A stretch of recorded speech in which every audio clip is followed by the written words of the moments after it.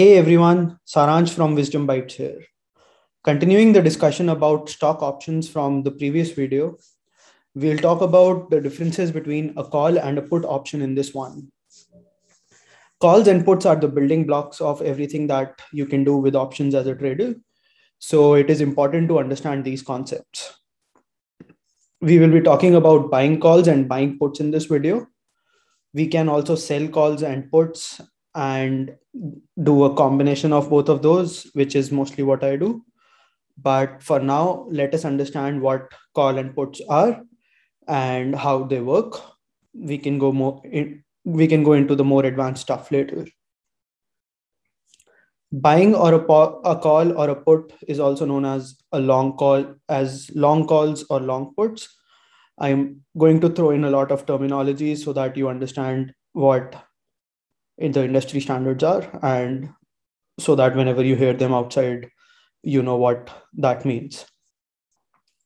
Let us take a look at call options first. We did discuss this briefly in the previous video, but it is the most basic strategy where we expect the price of the stock to keep rising above the strike price that we choose. And we set an expiration date for it. So for this scenario, let's assume we'll talk about Apple stock for the remainder of the video. The stock is currently at roughly $180 at the time of recording of this video. Let us take a look at January 2023. And let's say we are going for a call with the strike price of $250. As you can see, we are paying $4.2 for this option at the time of this recording. That means our cost would be 4.2 into 100, which is $420. We are expecting that the price of Apple will be way higher than $250 by January 2023. And that way we are going to make money on this trade. Compared to buying the stock outright, we are using leverage to control 100 shares of Apple stock. We are leveraging the power of options and choosing a strike price which we think the stock will hit by January 2023. We can choose a higher strike price if we think we are more bullish on the stock. As you can see, the profit and loss diagram right over here, the maximum loss is limited to $420. That will happen if Apple is below the $250 strike price that we've chosen by January 2023. And at that point, our option would then expire worthless. The maximum profit in this case is theoretically unlimited. For every $100 the stock goes above 250, we make $100 of profit, since we are controlling 100 shares of the stock using an option. A few other things to keep in mind are time and implied volatility. If the stock reaches $250 next week, then the option price will increase significantly. That is because there is a lot of time for it to keep going beyond 250 within the next year.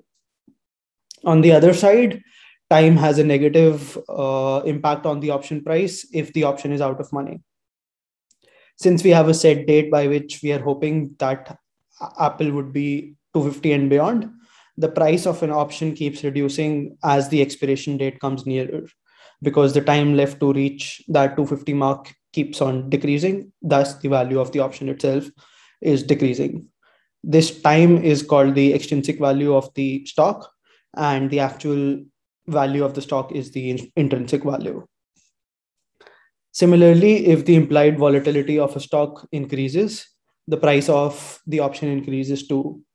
Implied volatility is the amount the stock moves higher or lower in either direction. And if the stock does not move much in either direction, the chances of making it higher moves are low. Therefore, the option is lower, and vice versa. Summing it all up, for a call option, we pay a premium to buy the stock at a certain price by a certain date.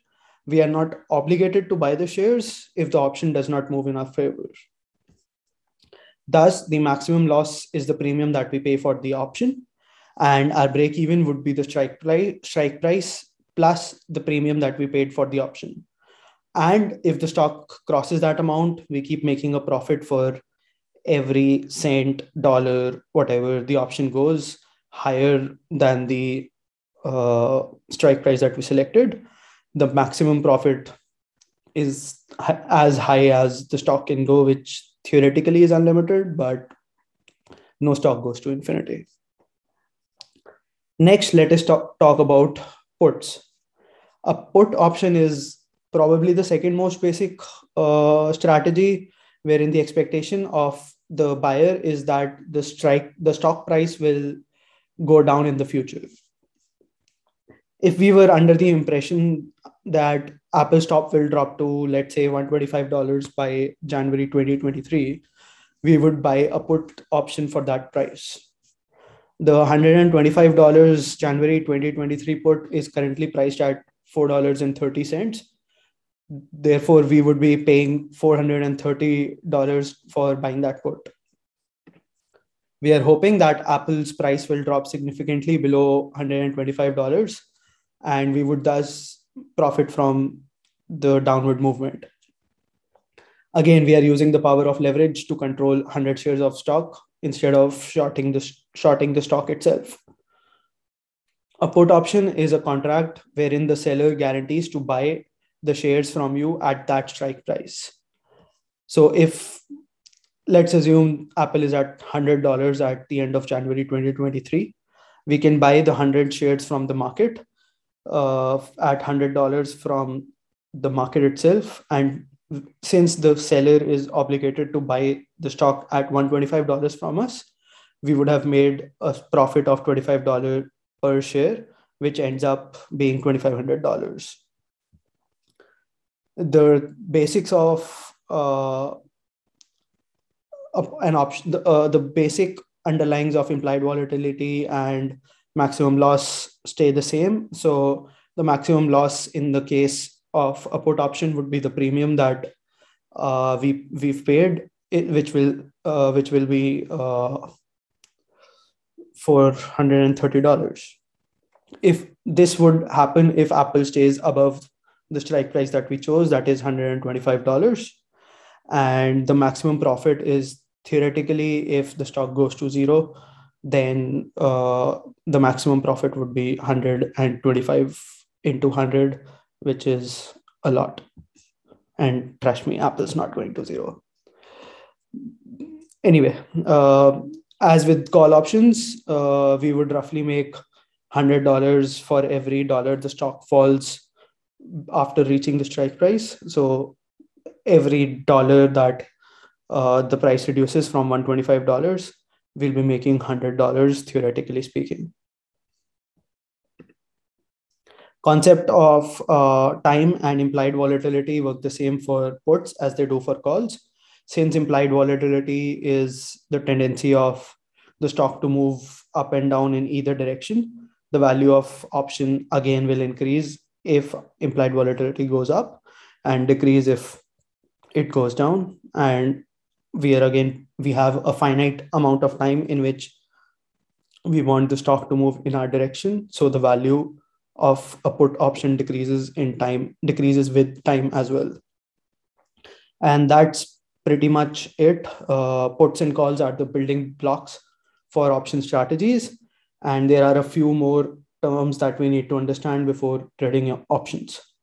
In the meantime, if you have any questions, drop a comment below or join our Discord server if you want to engage with other people doing similar things.